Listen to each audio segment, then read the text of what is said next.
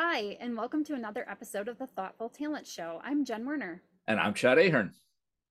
and today we're going to talk about the Gallup Clifton strength of analytical.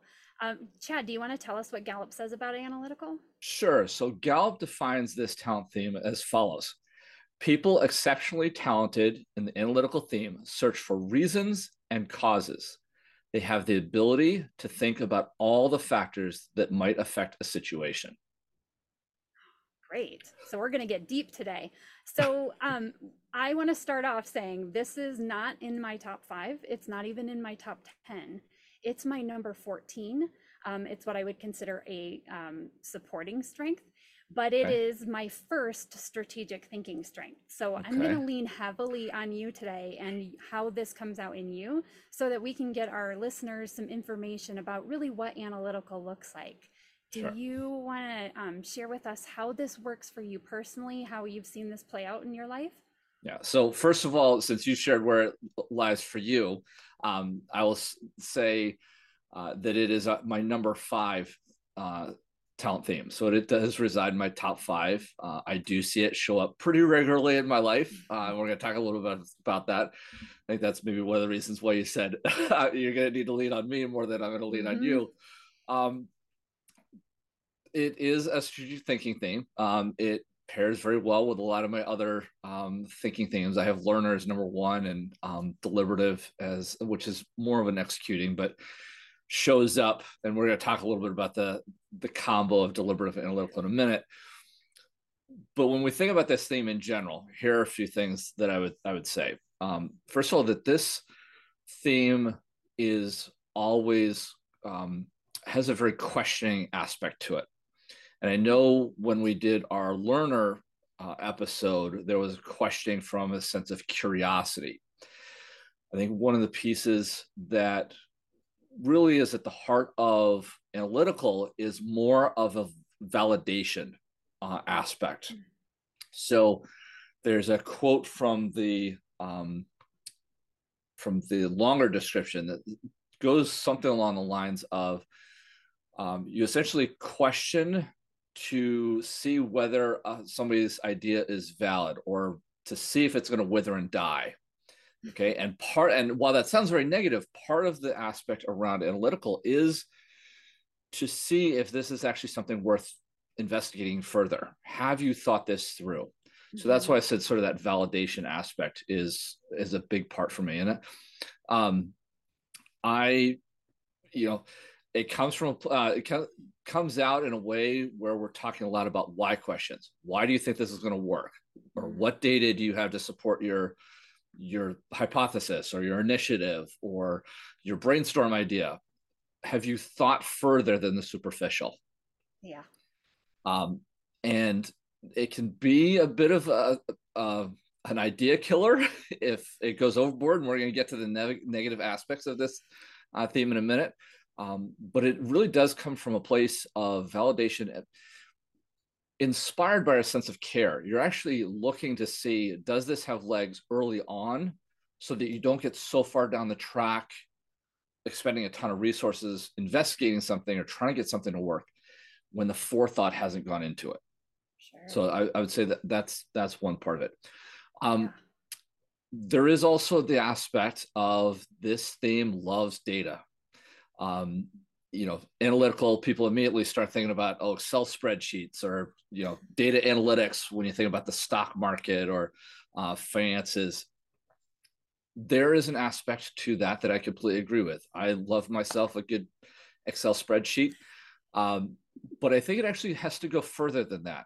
There's a difference between having vast amounts of data points, having all your cells filled in an Excel spreadsheet, but that doesn't really tell you what's going on. It's the finding the patterns piece that is really at the heart of analytical. So it's that what kind of story can you decipher from the data? So thinking again about Excel, it's the difference between having a big spreadsheet, thousands of rows and hundreds of columns. The difference between that and maybe a pivot table within Excel. And anybody that's used Excel knows what I'm talking about. Anybody that has analytical probably knows what I'm talking about. It's getting to understand the relationship between the data. And so that relationship then tells you a story that then can tell you sort of the cause and effects. And I think that's one of the components I really love out of the short description is that reasons and causes and factors that might impact a situation. You're looking for that cause and effect. So, if this goes up, then this goes down, or if this goes up, then this also goes up. That's the part I think that sometimes gets lost when people look at the very superficial word of analytical. Oh, you just must love a ton of data. Well, no, I love data that can tell me a Right. story. If you can't tell me a story in the data, that's not as interesting or as helpful as some might perceive. So I think And those that's are one of the things I found really amazing when we first started talking about this is I was thinking like, yeah, you just want to get all the data, but it's really like you're gleaning of that data, like what you can pull out of it. That's not really like the collecting it, and maybe that goes more to the input, which we'll talk about in a few weeks. I yeah, think there's a major difference there. Like you're looking for a purpose yeah, into that data. yeah. You talked a lot about how this shows up with work. Can you talk to me a little bit about how your analytical shows up for you in your personal life? Yeah, so there was actually that story I had told you in our pre-show about how this shows up in my personal life, and um, that actually has to do with sports. So I play a lot of soccer. I coach soccer, but I also played a lot of basketball growing up, and I still try and get out on the court. And one of the things I've realized about my analytical is that I love to notice the patterns of my opponent. So in terms of particularly in basketball, if I can start to understand, oh, that person always goes left when they want to take their jump shot, or they always go right when they want to hit their layup. That has always driven sort of an anticipation engine for me. I've never been super fast on my feet, so I've always had to put a little bit of thought in ahead of time. But that's, I think, a place where it has shown up outside of my work. And I think it's a really powerful tool that has allowed me to be successful at some of the sports I enjoy. But I also think there's a really neat power, and I'm still figuring out how it translates to my work. Mm. But I have started to notice myself picking up on patterns of how people talk, particularly in my coaching sessions. So I'm still working that transition, but I think for people that understand the analytical theme, it does come down to that patterns and that it can show up outside of work. So somebody that might be, listening to this after, getting their reports for the first time and being like, well, I don't understand how analytical shows up. It might be look at your personal life and where are you noticing patterns or cause and effects first, and then be like, oh, that's where that's coming from. So I just want to put that in the show Yeah. because it's, again, a lot of people put it into, oh, it must be about Excel or databases or whatever else. It can be as simple as noticing patterns in how you act. I think I'd actually shared with you one of the things I always hoped my coaches would do is actually put me on the bench first. I always appreciate coming off the bench first because it allowed me to watch the player or players that I'm going to be guarding later. So that when I actually went in, whereas if I was thrust right into the starting lineup, as much as a lot of people see that as prestigious, I felt it as at a bit of a disadvantage because I hadn't had a chance to watch my opponent in action and what it actually looked like.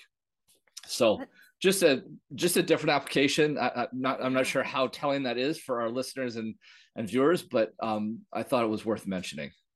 I think it's really interesting because I hadn't ever thought of it in that way of like you're always collecting data from anything that might be giving it out, right? Yeah, So and using that to inform decision making and different things, which I think is really amazing because being it having it as my supporting strength, I yeah. use it as a like if I need to get more information about something, I'm digging through those data points and places that I'm looking for information as opposed to it just coming natural to me. So, I mean, I Yeah. can analyze data, I do analyze data, but it takes me a lot longer and drains me as Yeah. opposed to, using, some of the other things in my top five that just come much more easily to me, using that deliberative to find the risk rather than like Okay. Yeah. analyzing the data.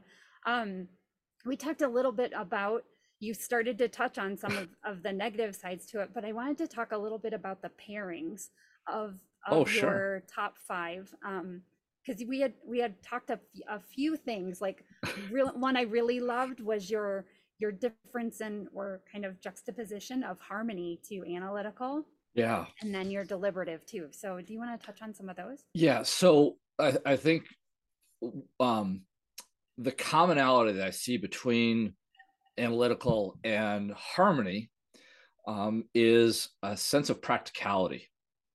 So while harmony, and we talked a little bit about this in our harmony episode, um, harmony is often, you know, initially viewed as sort of that kumbaya consensus, don't rock the boat, and there is a large component to that. But I think what sometimes gets missed about the harmony talent is that the desire for decreasing emotional instability is really about moving forward, getting into practical action. Yeah. What can actually be done? And that's where it ties over into the analytical. The analytical is looking for that validation of, is this a practical idea? Is this pie in the sky? Or can we actually do something? Is this reality? And so that shared practical edge is something where I notice it actually a lot in my coaching, where I'm looking and listening for patterns within what my coachees might be sharing, but then I'm almost immediately flipping that information into, okay, so what action do you want to take? What do you want to do next? How does that come out for you? And really looking at the tactical aspect of what can actually be taken forward. I don't Yeah. mind deep thinking, you know, and there's a good place for that, but it is also about the practicality and moving forward and what can actually be implemented. Mhm. So I think that that's a really interesting pairing for my top five. And then just to add another sort of layer to it, I'll also share that my analytical and deliberative are almost always working together. You mentioned your deliberative shows up, and we talked a little bit about this in our very first episode about deliberative being a very risk aware, not so much risk averse, but risk aware talent theme. And that again ties in with what analytical does, which is if you're looking for cause and effect, is the Mhm. effect going to be a negative one? Um, so there's that aspect of figuring out what the patterns are, and are they telling you about an impending pitfall? Uh, Yeah. and I think that has a positive place, but you know, when we get around to talking about the negatives, and we can go right there if you want to. Yeah. Yeah, Um, so let's. let's. So I will say that for me and my personal experience, and I think it's something that others with this combo should be aware of, is that these are two that can very quickly morph, especially if you're not paying attention, into analysis paralysis.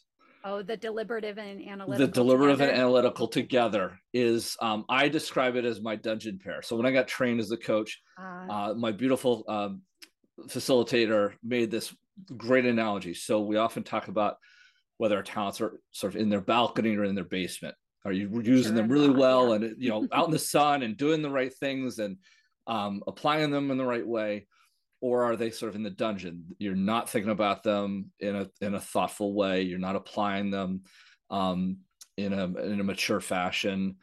That's really the basement. When you get two themes going to the basement at the same time, you've essentially Mm, built yourself a dungeon.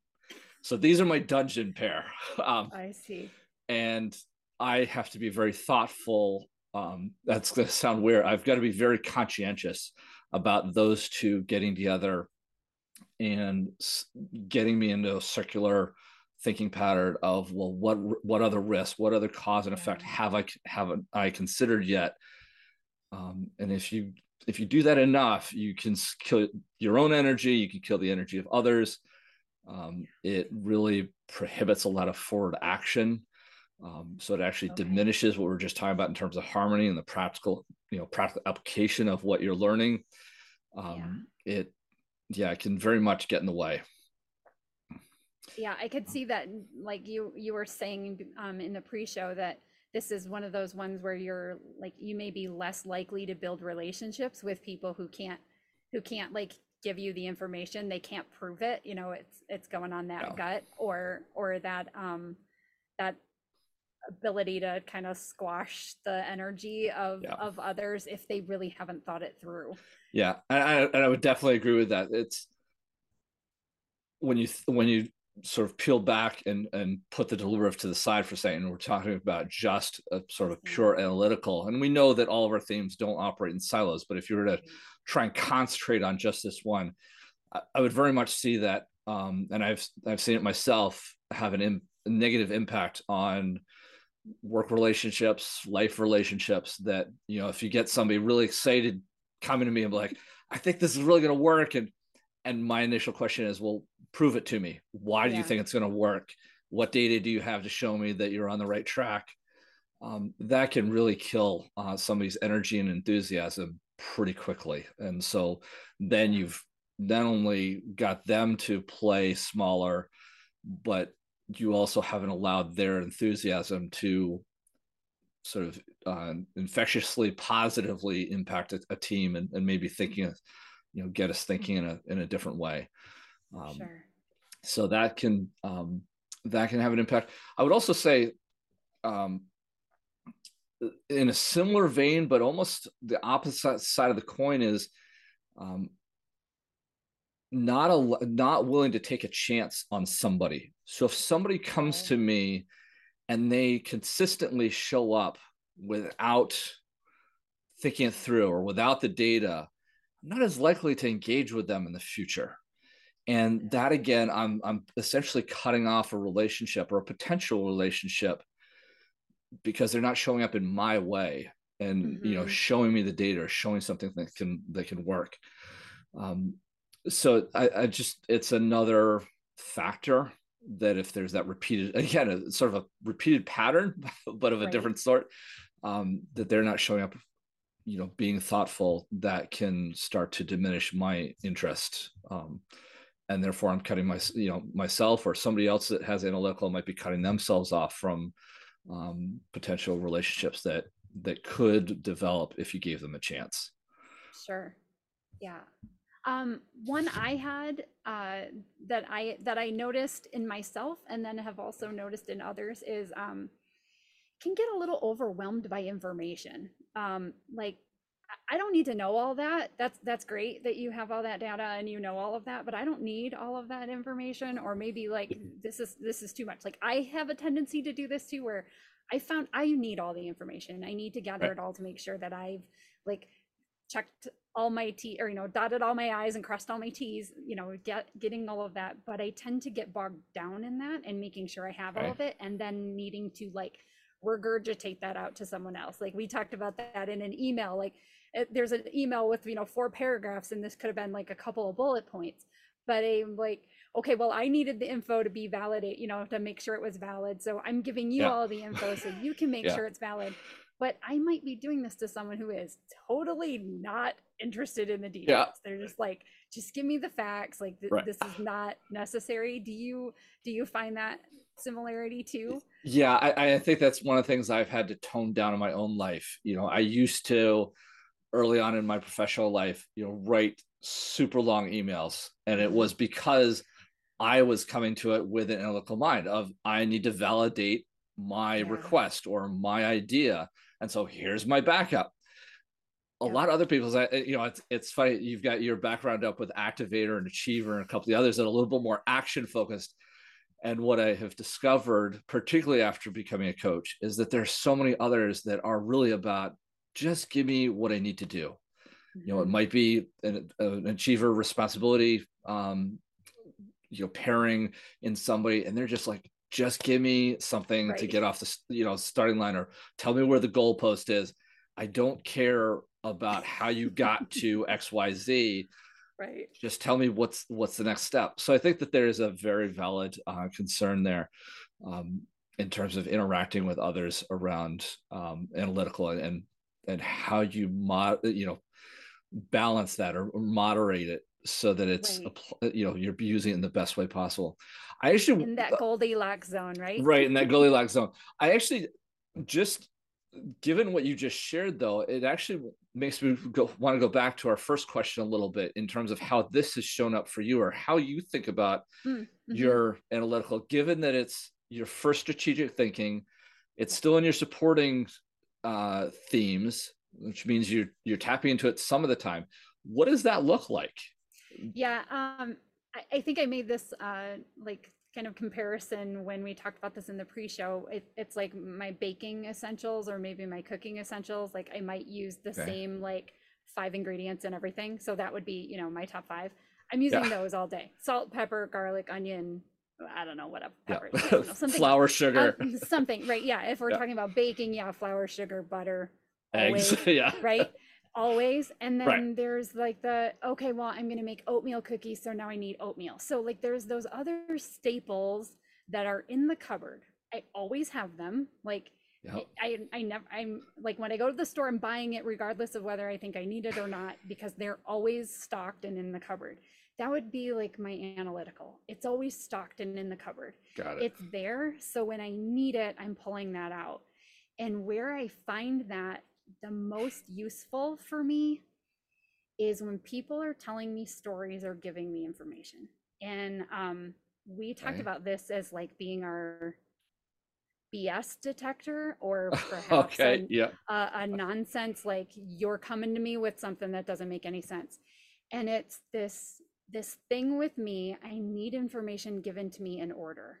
So if you're telling me about Oh, the okay. events of something that has Yeah. happened, and you are jumping from thing to thing, and I don't know if this happened before that happened or what order these things came in, right away my analytical's like, something's up with this story, like I'm not sure I believe this. Yeah. And then I start asking questions, and the more questions I ask, the more I'm filtering it through this like data lens that I have, where I've like keep collecting these little bits of information. um so that's where I see it like playing out the most in me. Like that's where I pick it up. I don't think that's coming from any of these. Like I'm thinking about the way that stuff goes. I'm thinking about my responsibility, my achiever, all of my top strengths. Don't filter that information like Yeah. I believe analytical does. And Yeah. so that's where I see that coming through Yeah. for me as I that positive influence. yeah. So it's interesting because just hearing you talk that through, first of all, I was smiling and kind of laughing on the inside the whole time, because that is very much, I have similar tendencies, maybe not the exact same, but stories told out of order. The BS, does this data add up? Mm-hmm. And I think what that really comes back to, when we look back at that sort of quick, short definition from Gallup, is Yeah. searching for reasons and causes. And what you're talking about is you're giving me the end of the story, but you haven't told me what caused the end of the story. Right. And so then it becomes very disconnected and disorienting. And so then you want to keep digging further. And so then that goes to the statement in that short definition, which is you're looking for the factors. Okay, that was the situation. What was playing into that whole story? Right. And so I think you sharing that is fantastic. I also love the baking analogy. I think it's, I was actually having a picture of you with like 12 bins of oats, because if you're picking it up on every shopping trip and yet you only use it occasionally, that was kind of a funny image that came to mind. But I think in general the analogy is quite appropriate, and I think it's beautiful that you think about it that way. And I've kind of played it both ways, like even like your toolbox and having like your tool belt, where you have Yep. those tools that you're always using that are on your belt, they're on your person, but you know that you have that one weird screwdriver in the toolbox that you can go and grab. Yeah. Like you have it, you know where it is. It just takes a little more effort to go in Right. and pull it out. So that's how I think of analytical and how that shows up for me. Yeah. That But I think there. I love that you've beautifully described what a supporting theme is. I think what really is impactful for people is understanding what that looks like from a Yeah. further down the list kind of perspective of you're filtering, and it shows up when you need to detect whether something is true or not. I think that almost black and white. I think that was the other piece that I Oh maybe yes. should have struck upon with harmony is Analytical tends to have there's either a yes or no answer. This Yeah. is either going to work or it's not. It proves it or doesn't. It proves Yeah. it or it doesn't. Yes. So I think that's the other thing is if people are starting to think about becoming aware of their themes, if you're noticing yourself going to a black, white, yes, no, if Yeah. then kind of thinking, you may have analytical. Hmm. So uh, so yeah, so Yeah, we definitely. talked. So thank you very much for sharing that. I didn't mean to Yeah. go backwards to go forwards, but I do think it was important for our listeners to understand. Mine shows up in certain ways because it's in my, Yeah. very close to the top of my list. You have yours as a supporting theme, and so it shows up Mhm. maybe a little different. We're also two very different individuals. Right. So, Do you so do sorry, you go want ahead. to talk about like the positive ways this shows up? Because Yeah, I think we've hit the negatives and then we've like yeah, kind of segued into this like place where it also helps, yeah, at least very in much so. in my case in this. So Yeah. let's hear about how this works for you. So I'm gonna tag along, or build upon the idea that you've already laid out about sort of this BS detector. Um, is that I am not often swayed or convinced by emotional or anecdotal evidence. So Yeah. I know a lot of the marketing materials out there, as coaches, I'm sure you get this same sort of stuff. You get a ton of marketing stuff from other people trying to sell you on master classes of this, that, and the other. And there's very much always an emotional plea of, oh, you've got to do this. It's going to improve the world, all this other stuff.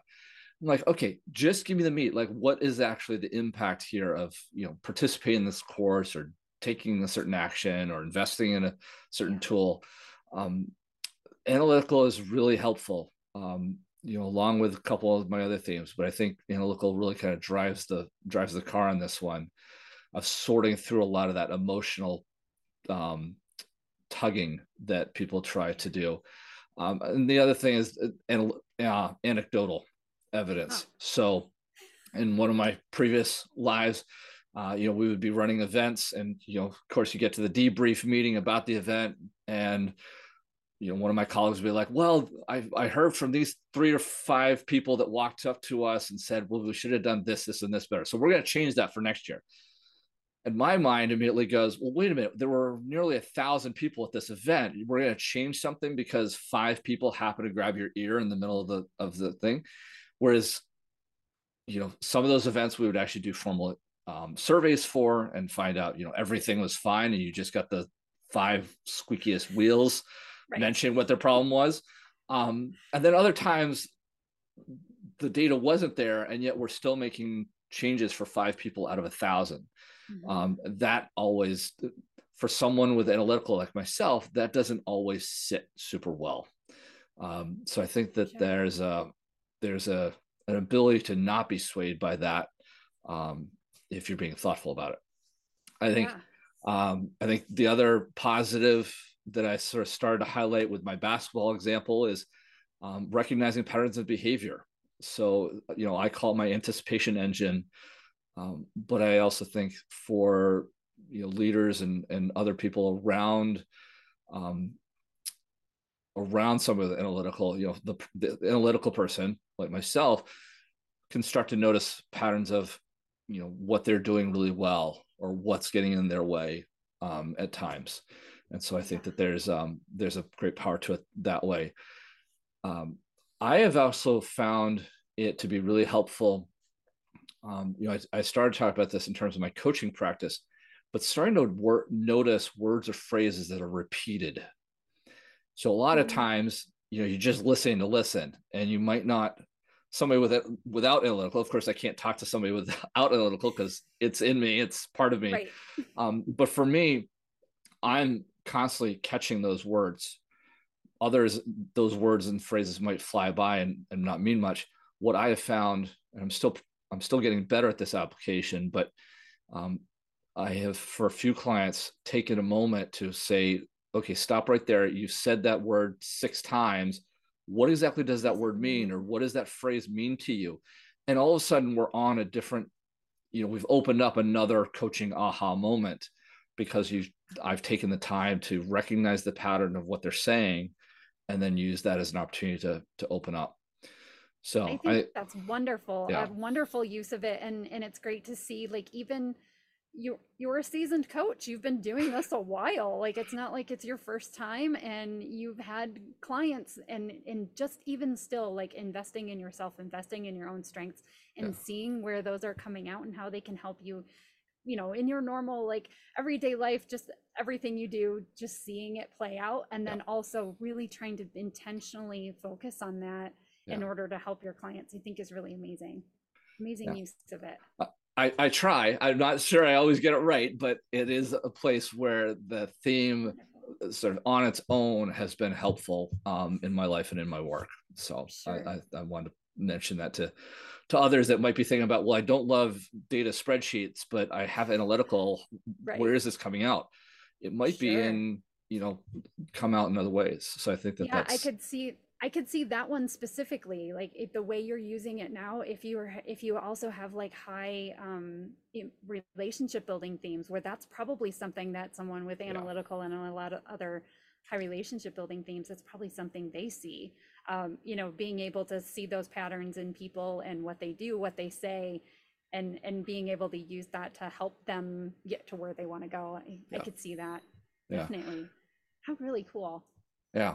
Have you seen, that's kind of, we're kind of moving into this. So have you seen this theme show up differently in others that you've coached? Have you So noticed any big ahas? yeah, so I'm actually hoping this might be a place where you're going to help us out a little bit more, because in the number of people I've coached, I've actually had only a few that have had analytical, in their top 5 or 10. Hmm. Um, I think the most intriguing one to me was somebody that had both analytical and discipline in their top five. And the way it came out, again, this is actually almost a beautiful combo of sort of data spreadsheets and words. Yeah. She had come to our coaching conversation with this massive, she'd actually printed it out. It went across 3 or 4 pieces of paper. She taped them all together. But if I recall, she had like each of the five of her top five talent themes going down one side, and then going across in one column was, I think, her own thoughts or observations about that theme. So, you and I often do a highlighting exercise with people. She'd Hmm. actually gone the extra step, taking that information out, putting it into one block. Nice. Then the next column was something like questions she wanted to ask me about that theme. So those were all neatly organized and, Wow. categorized.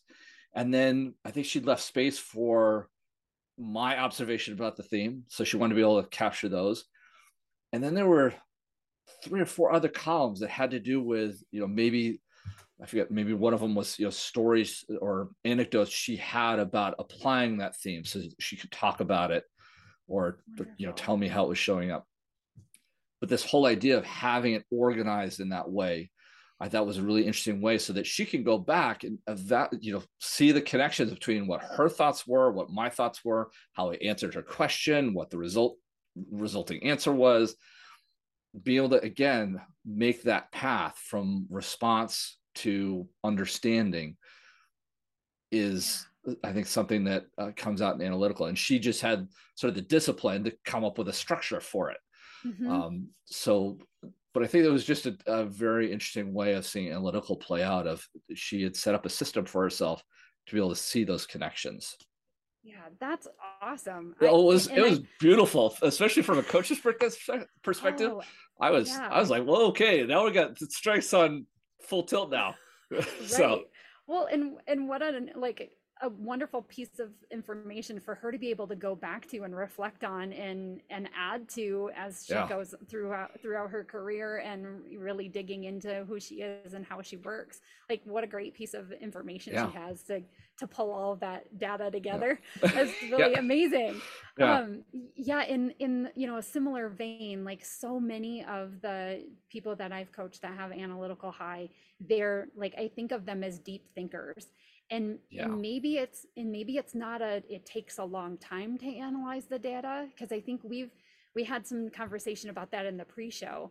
um, I thought, from my viewpoint on analytical, because it does take me longer to analyze that yeah, data, I thought it was this deep thinking means a lot of time to analyze the data that's in front of you. Um, but you shared with me that that's not always true, right? So I think it could play out.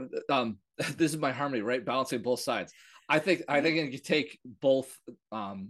There are times where it shows up in one of two ways. I think one is what you're talking about, which is oftentimes those with analytical, and I'm speaking a little bit more from personal experience, but also from what I've read and from what I've heard from other coaches around analytical, Mm-hmm. is that those with analytical can look at a large, say, data set. Let's go back to the Excel spreadsheet for a second. Sure.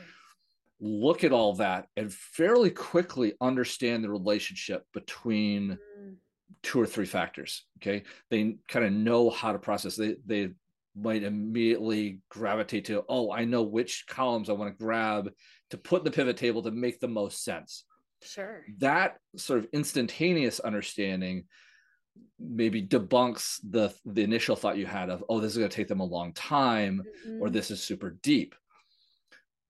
So there is that sort of quickness to action that comes from, again, practice and being aware of your talent themes. Sure. That can be speedy. Sure. I would also agree with, here's where harmony kicks in and says, also agree with something else. I would also say that those with analytical, there is a depth. This is, we talked a little bit about in the pre-show of some themes go super broad. I Yeah. personally, I think of like woo. Woo Hmm. is very Lots broad. of people. Lots Yeah. of people, right?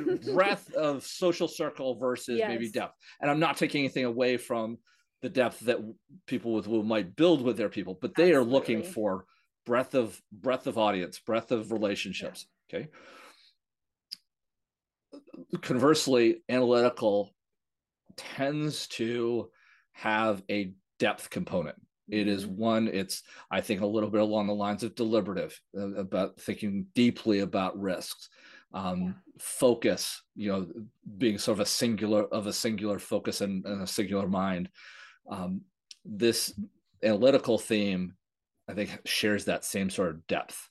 Okay. And that part, I would agree with your initial statement of, Yeah. this is deep The deep thinking. thinkers. Hmm. This is going to take time.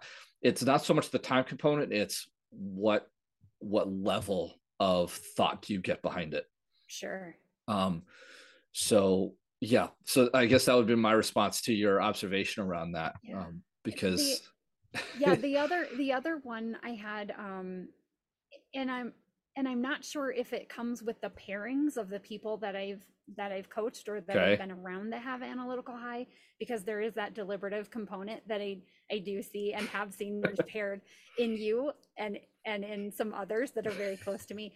I have another pairing of learner with analytical, and I could see where, even, and I think you have learner high yeah, too, well, so I've got to learn that number one, so there we go again. yeah, So I could see those two coming together, and that feels really heavy and really deep to me, because you are pulling all of this information, gathering, learning all you can in order to be yeah, able to maybe quickly process the information yeah.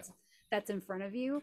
Um, it it makes me think, based on the people I've coached and how I've seen it play out, that there's a level of accuracy um, in those that have high analytical, that things that come from them are typically very accurate.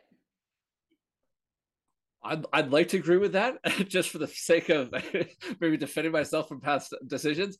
Um, I think there is a component to that. Um, I would agree to the point of, if you are asking somebody from an analytical standpoint around, um, are we making the best decision? They're going to give you the best assessment they can with the information they have. Okay. And so I do think, your statement about learner and even a little bit of mix, seasoning and a little bit of deliberative too, Hmm. um, that there is a thoughtfulness and a cycle of asking, listening, understanding, ask again. Yeah. And that's kind of your drill going down. That's that depth component. It's, Hmm. can we keep getting better and better action? One of Oh, the things I it's like those little diagrams. Is that where you were going with it? Like, if you open this door, then this happens, and then this, and then there's like the yes or no. I don't remember what those things are That's called. okay. Can you help me? You're talking about like a logic tree?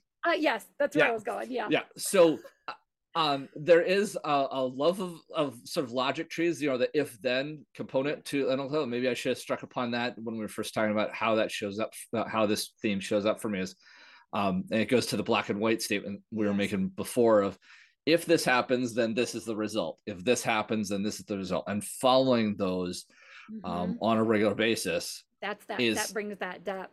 that's that depth, and that's that Yeah. analytical really coming to life. Um, I think one of the pieces that I probably should have brought up with, I was talking about deliberative analytical and being that analysis process. One of the Hmm. components I have found that might actually be helpful for some of our listeners is a way to break out of that, or to figure out what is an appropriate level of accuracy, is a sense of time. Now, that might come from my Oh, responsibility place, but sure. having some sort of understanding of what is enough. Hmm. When do you have, yes, you can increase your sample size from 1,000 to 5,000, but is that actually going to get you that much more insight on what's actually happening? I'm not a big statistician person, but Right. I remember hearing that, like, even to sample a state as large as, like New York, all you need is like 1,500 people, and if you get the right sample, Mm, it's representative of the entire state. And they've got, sure. I don't know, what is it, just like 6 million people. Right. um that's really amazing. But so that goes back to your accuracy, is what's enough, Yeah. Right. and understand what that is. For me, it has to do with a sense of time. You have this amount of time to collect as much data as you can. Give me your best decision in that time frame, and then move forward. Yeah. um, so I think that that's something else that might be helpful in understanding this Well, theme.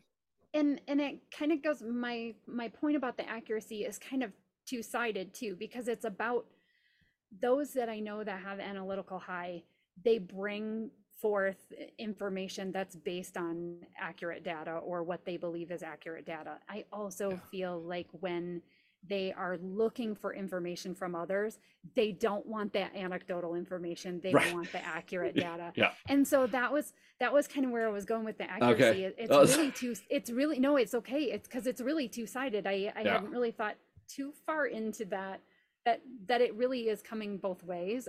Yeah. They want to be accurate and provide as accurate information as they Right. can, as is possible in the Yeah. moment, but that they also want to receive that accurate data as Yeah. well. I would definitely Right. agree with, from that perspective. Then we go back to sort of the anecdotal stuff. That's not Yeah. an accurate depiction of Right.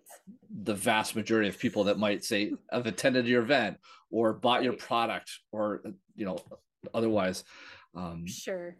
so, yeah, Well, so we've talked a little bit about pivot tables and some other ideas, maybe some images that come to mind around this yeah, theme. Do you want to share with us what you have for images about this theme? yeah. So I'm going to basically bypass the pivot table and pivot graph, because we've already kind of covered that one. So for those of you that know that tool, great, go for it. That's a wonderful image to keep in mind. Right. I think if I was to pull one from pop culture, Mhm. the one that first came to mind, and you've actually helped me think about a couple others, and I'm going to let you talk about those.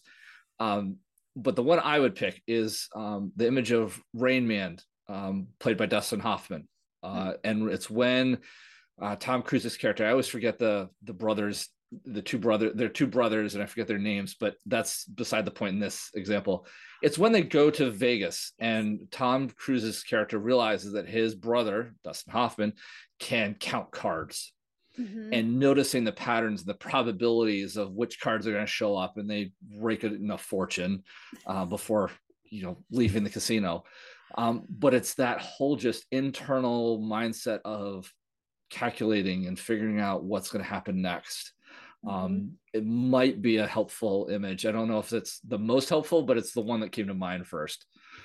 I was, when you first had brought this up, I was thinking about when he like when they drop the thing of the toothpicks and he knows how many toothpicks were Oh, in it. yeah, And I'm like, oh my gosh, this like ability to like run these numbers so quickly just overwhelms me.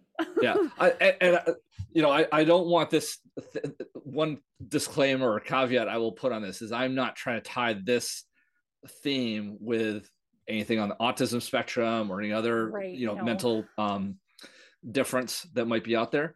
It was just that capability, the seeing it's what's very happened raw and and understand like, what it yeah, is. So yeah. So yeah, I do remember that scene as well, where he drops something, like tells the you exactly how toothpicks. many toothpicks and pennies Right. and whatever else is on the ground. So The one from and I don't know how like well known it is, but my husband used to watch that show, the person of interest, okay, with the character, it was Ben from Lost, yeah, um and then bad Jim guy, Caviezel was and Jim Caviezel, yes. yeah. And Ben, who is Finch in that movie, is like highly analytical, and he made an algorithm that was able to like go through the like find the patterns in people to predict the possibility of a violent crime happening. And I always thought that was really interesting, like that like he was so very highly analytical, he could like figure out a way to predict those things from happening. And then Yeah. his buddy Jim's character Jim's could character, yes. could go out and be the crime stopper in that moment. But Yeah. that one was one of the ones that came to mind for me. Yeah. The other one, when you Thinking about brought the that one movie. up, was the other one, it was on CBS. I think it was called Numbers. Mm. And it had Hmm. basically two brothers. One worked for the FBI. The other one was, I think, a mathematician from Caltech or something. And they were always helping the FBI at the LA office. And the mathematical brother, there's usually almost always a scene where about halfway through, the mathematician would talk about some mathematical principle Mm. or theorem that could be applied to the crime fighting or crime solving that they needed to do. And so, they have all these like numbers kind of float off the screen or off a Mm-hmm. whiteboard and get three-dimensional. And the math is always pretty accurate or spot on. But again, that sort of image of the processing and what's going on, and how can you Yeah. find the pattern, sort of approach, always sort of struck me. So when you mentioned person of interest, that was then the one I jumped to. Yep. I think that's a great one as well. It's for those that know it. So those random TV shows that we Yeah. watch. I think both of them were only on for like 3 or 5 Yeah, seasons, not but very long. I know, but and they were both excellent shows. yeah. Um, so thinking about the ways that we've seen these work in others, and then in the way you've used them, can you provide for us and our listeners some maybe some blind spots or some places that this theme might negatively impact the team, either from the team members standpoint or the team leader's standpoint? Can you share with us Yeah. what some of those might be, and then maybe even some ideas to combat that? Yeah. We'll have to think about combating it or first, or toning combating it second, toning it but toning it down. toning it down. um I think, in this, I know in previous episodes we've looked at, the difference between sort of the individual contributor and the team leader. I think this is one where the bullet points that I came up with really kind of cross both roles. Yeah. And we've already kind of touched on this because I have a tendency to do this on occasion, but it's that diminishing the emotional excitement. So, if, particularly in a team leader role, if you have somebody from your team come to you with this grand idea and they've got a lot of excitement, maybe they've even got a couple of the first followers on board, but you quickly start in with, well, prove to me that this is going to work. Show me the data. How many people are asking for this? Whether it's a service or a good or something. That prove it mentality quickly chops the legs out from any sort of ongoing energy. And if you consistently do that, then people are going to stop bringing their best ideas to you because Mm-hmm. they are going to feel like they've got to do all their homework. And some of the homework may not be able to be done until you actually launch it. Right. So there's a balance there that needs to be considered. But I Mm-hmm. think if you constantly go with an analytical sort of approach, you chop out that negative, that emotional excitement. Yeah. I think tied to that, or in a similar fashion, the emotional aspect is, we've talked a lot about measurements or numbers, Mm-hmm. and somebody with analytical is really can often look at the world through that lens of, there's got to be data. You've got to be able to measure this. You got to bring me something that we can put a scale on. Mm-hmm. Okay. There are parts of our lives that are unmeasurable. The level of grief somebody is feeling, or emotions, life circumstances. There's not so much like, oh, you're dealing with 12 factors and your fellow colleagues only dealing with 3, so you have it worse than that. That's not how life works. And so I think if there's the consistent attempt to quantify everything in people's lives, whether it's a colleague or whether it's a team leader looking at their team, Mm-hmm. if you're constantly trying to measure everything, you diminish who we are as working human beings, or just as human beings. So I think that can be a negative impact of this theme, when you don't consider what's unmeasurable. Yeah. Yeah, So and I could see that, like you were saying in the first one, even that, um maybe in contrast to it, it might get hung up on all of the details to a point where, like, if we don't have all of the questions answered about where yeah, this is going to go, we can't move forward. So I could see where in both cases it's about that measurable response that might not right, have a measuring tool for it. There's yeah, no way to actually measure that. So I think that was a wonderful way of bringing that out, yeah, yeah. explaining that. I think, you know in sort of contrast to what we were talking about in the very first short description, all factors that might affect a situation, some of those factors are not going to be measurable. Right. um, and yes, it's a factor. Yes, your spouse, or maybe one of your team members spouses is dealing with a serious illness, cancer, or you Mhm. any of the others that are out there. um, that you can't really measure the impact that's having on an individual. You just know it's a factor. Right. The raw or negative side of that is focusing on, well, trying to measure the impact that's having on an individual. Or That's assuming it's going to be consistent, because right. you know, Yeah. good days, we're people, we have good Yeah. days and bad days, Good days, and bad days. Yep. yeah. And everything in between. It's that Right. that scale. So Yep. yeah. So without sort of beating that bullet to a pulp, I think I want Sure. to probably move on more to the positive Yeah. side, because analytical can definitely go dark, quickly, because of its depth. If you start going down, you can get sort of We can keep trapped in digging. that hole. Yeah, Hmm. keep digging. What's the Well, old what's the old phrase? If you find yourself in a hole, stop digging. you know. right. Uh, Yes, exactly. So we're so gonna we're gonna stop digging and yeah, start adding some dirt back to this hole. So when you think about the best ways in which this theme can contribute to a team, whether yeah. a team leader or team members, what do you have to share with us? Yeah. So this is almost going to sound like the opposite of what I was talking about in terms of that emotional excitement. I think one of the best ways that those with analytical can come out, essentially in support of emotional enthusiasm, is, okay, let me work with you to build some Yeah. factual excitement. That when we go as a collaborative to our boss to say, hey, this person is really excited about this idea. I've already run some numbers. We think that there's some legs to this. Let's move forward. I think Yeah. that pairing can be really, really impactful. I think, Absolutely. I think about somebody like with positivity, is very emotionally driven. Any of the influencing themes, that is all about trying to get people on board. Mhm. Analytical can kind of come to that through a different domain and a different perspective, and just add. It's a value add. So I Right. think from an individual standpoint, this is where I am going to sort of differentiate between sort of an individual contributor and team leader. Sure. Um, so that's sort of from the individual, contributor standpoint.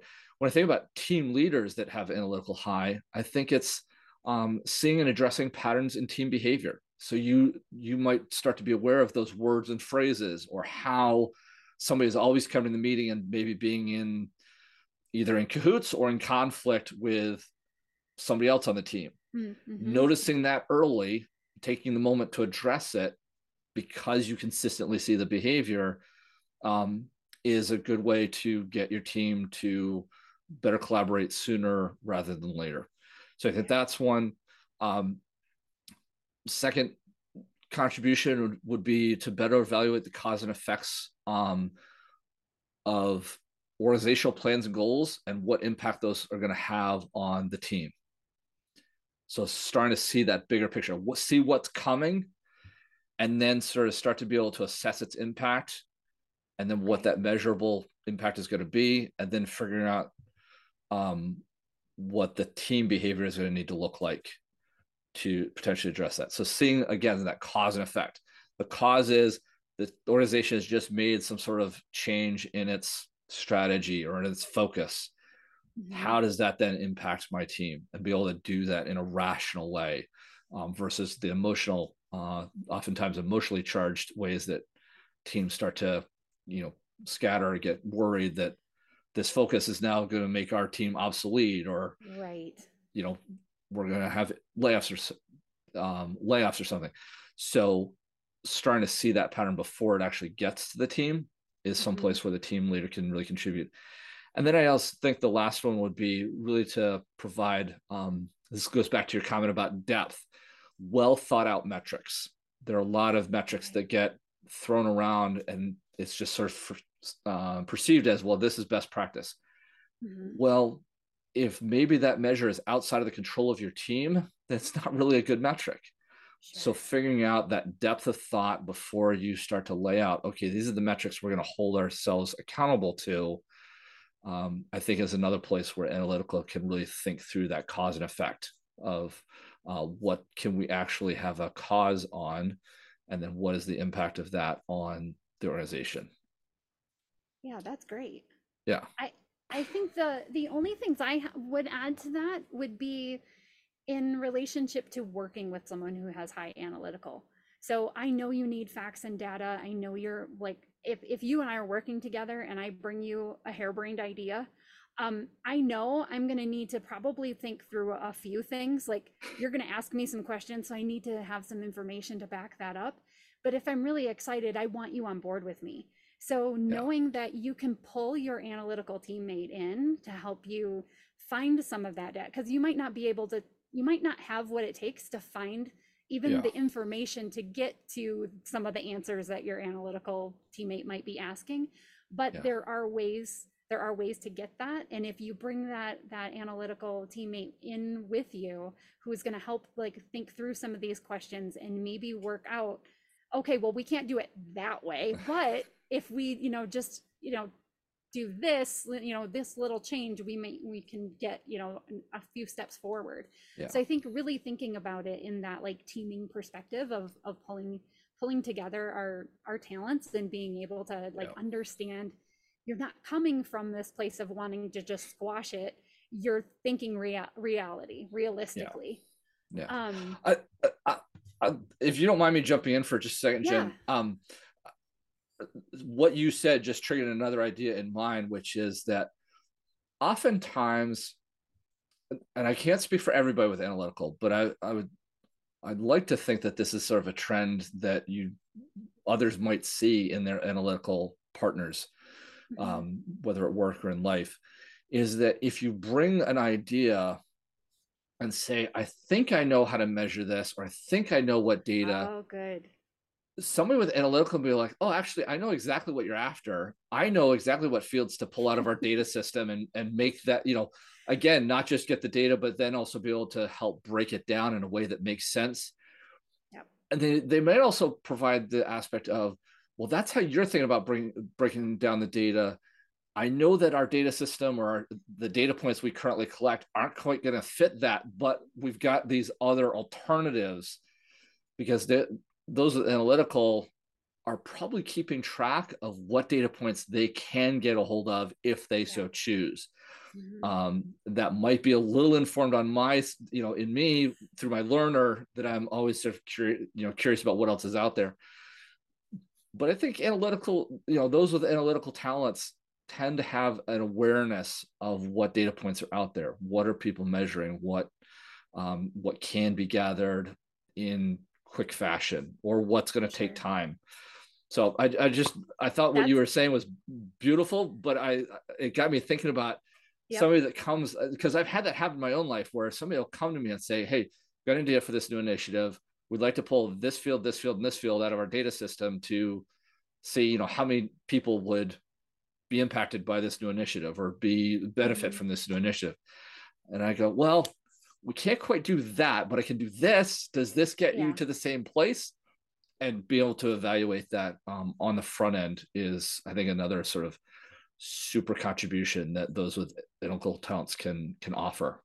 Well, and even just in that example that you just provided, you and I have done that for our work together, where Yeah, I had an idea of, well, what if we pull it from this? And you're like, oh, hold on. And next thing I know, boom, here's a spreadsheet, all the data's there, and he's already filtered it out to show me like the answers that we want. So it, it's amazing how when you pair people together and yeah, really are using and leaning on their strengths, how amazing you can, like how quickly we got to information that we needed yeah, just from sharing of information yeah, and pulling that together. So I think that one was one that it just caught me as being not high analytical, but I do want the facts.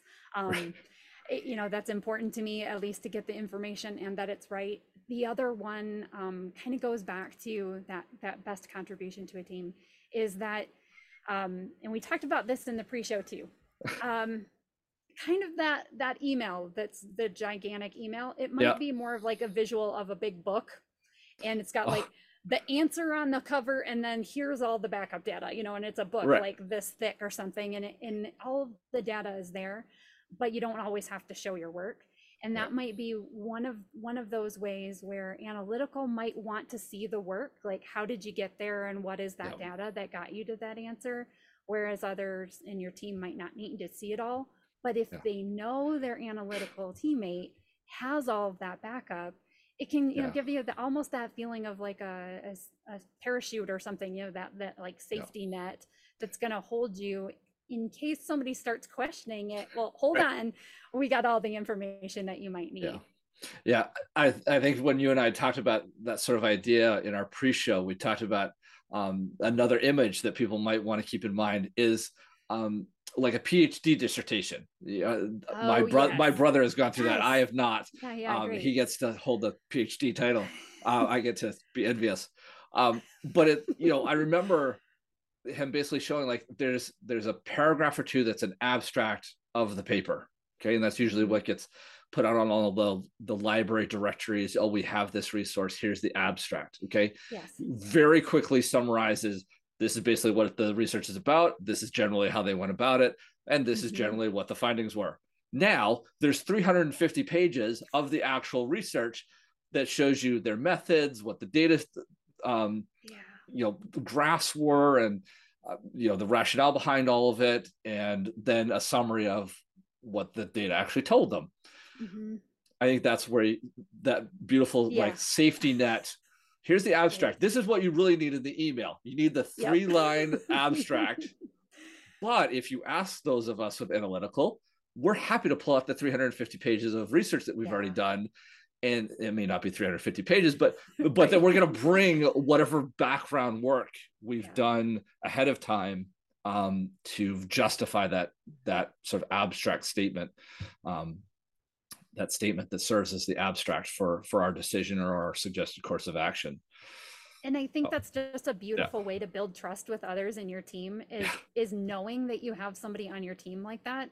I mean, it's such a great thing to know, like we're not just, and even in a team leader, specifically in a team leader, knowing that we're not just willy-nilly going here or there, that there's been thought process behind it, that there's like the data that supports that this is what we should be doing moving yeah, forward, and that it's not just this is how we've always done it, that there is some data behind that information. yeah, So I love that like that feeling of trust is really important to me. It's yeah, one of my beliefs, one of my core values. So that just rings really true to me, is understanding, knowing that like that is one of those ways that Yeah. analytical can build trust with others. I Yeah. think is wonderful. So Jen, I know I've done a ton of sharing about sort of my analytical. We've had a great conversation for the last hour or so. I'm kind of curious as somebody that kind of came into this a little bit with more of a learning edge. I mean, you said it's supporting for you. You have an awareness of it. But as you think about our conversation today, I'm curious if there's one or two bullet points that maybe we highlight here at the end. I know, hopefully, if people have listened all the way to this point, they've already gotten some bullet points for themselves. But are there bullet points that you really want people to walk away from this conversation with? Really, I think it comes back to that not sway. I heard it right from the beginning and all the way to the end, not swayed by emotional evidence. Like it needs to be tangible, real things that we're looking at. That's what you use for that analysis. That you're not someone that I'm going to emotionally sway to do one thing or another based on. It needs to be based on facts. Yeah. I think that there's a level of comfort to that comes through for me that it feels like stable. It feels like I can trust it, when we can move forward. And I think that's something that in my analytical team members and teammates and family members who have analytical high, it's one of those things that I know I can count on you. And I Nice. think that's a really powerful thing. Yeah. Good. You? I would just Final thoughts? yeah, so I would echo everything you just said. Um, I think one of the only other points that I'd probably really highlight is that and it kind of goes to your statement about being able to trust it, but that when somebody with analytical talents opens their mouth, there is they've already done the thinking. This is not somebody that's going to likely show up and start spitballing a ton of ideas that they haven't done some due diligence on. And so Wonderful. while I am an advocate of everybody having a voice at the table, if you're a team leader listening to people and you know somebody has analytical talents, you might want to scooch just maybe listen a little closer or think about their perspective maybe just a smidge bit deeper, because they've done that deep thought. I know we talked a little bit about this in the deliberative. There's a depth of thought before we open our mouths, and that's not to discount anybody else. It's just there's that weight. There's a gravitas to what they're saying because they've done the background. Well, and I think we even had touched on that a little bit in our last episode about activator. There's not a lot of spitballing that happens that comes out of anyone with deliberative or analytical. I'm Right. going to put the two in the same bucket in this case because I can see my deliberative working that way too. Yeah. That there is not a lot of this like just throwing ideas out there to see what sticks. Yeah. When you do that, I hear it and I see it and I want to like reflect this back to you. When you've had an idea, I know this isn't the first time you had the idea. It's been ruminating back there. You've been thinking about it. Yeah. You've been going through some of those things. And I think that's a wonderful, wonderful point to bring up. Yeah. So yeah, that would be my sort of closing thought is just the depth of thought that analytical brings is something to be taken, to be used in a very thoughtful way. Yeah. By the team or by a team leader, collectively, as that information is brought forth. Great. So, awesome. So with that, this is actually our last episode before the Christmas break. So we're going to be off for a week or two. Yeah.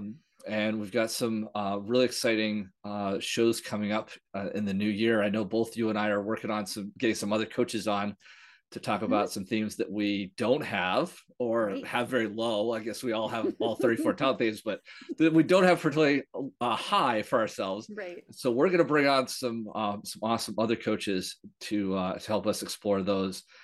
So if you've listened this far, we again encourage you to subscribe and do all the other things, leave comments, leave reviews. But also we hope that you come back and join us in 2023 as we keep exploring some more of the Clifton Strengths themes And also, I think we're going to already start talking about some other topics that have come to light in culture, in the business world, and have really come to the attention of Jen and I. We're going to be doing some planning around that here soon. So hopefully we'll have some additional topics for all of our listeners to explore.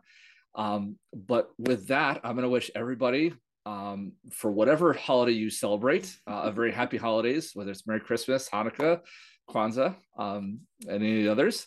And a very happy new year. And I don't know if Jen, if you want to add your own sentiments on that before we wrap it up. Just be safe and enjoy your time. Wonderful. So we wish everybody well, and we'll see you back here again in 2023. See Have you a great soon. day.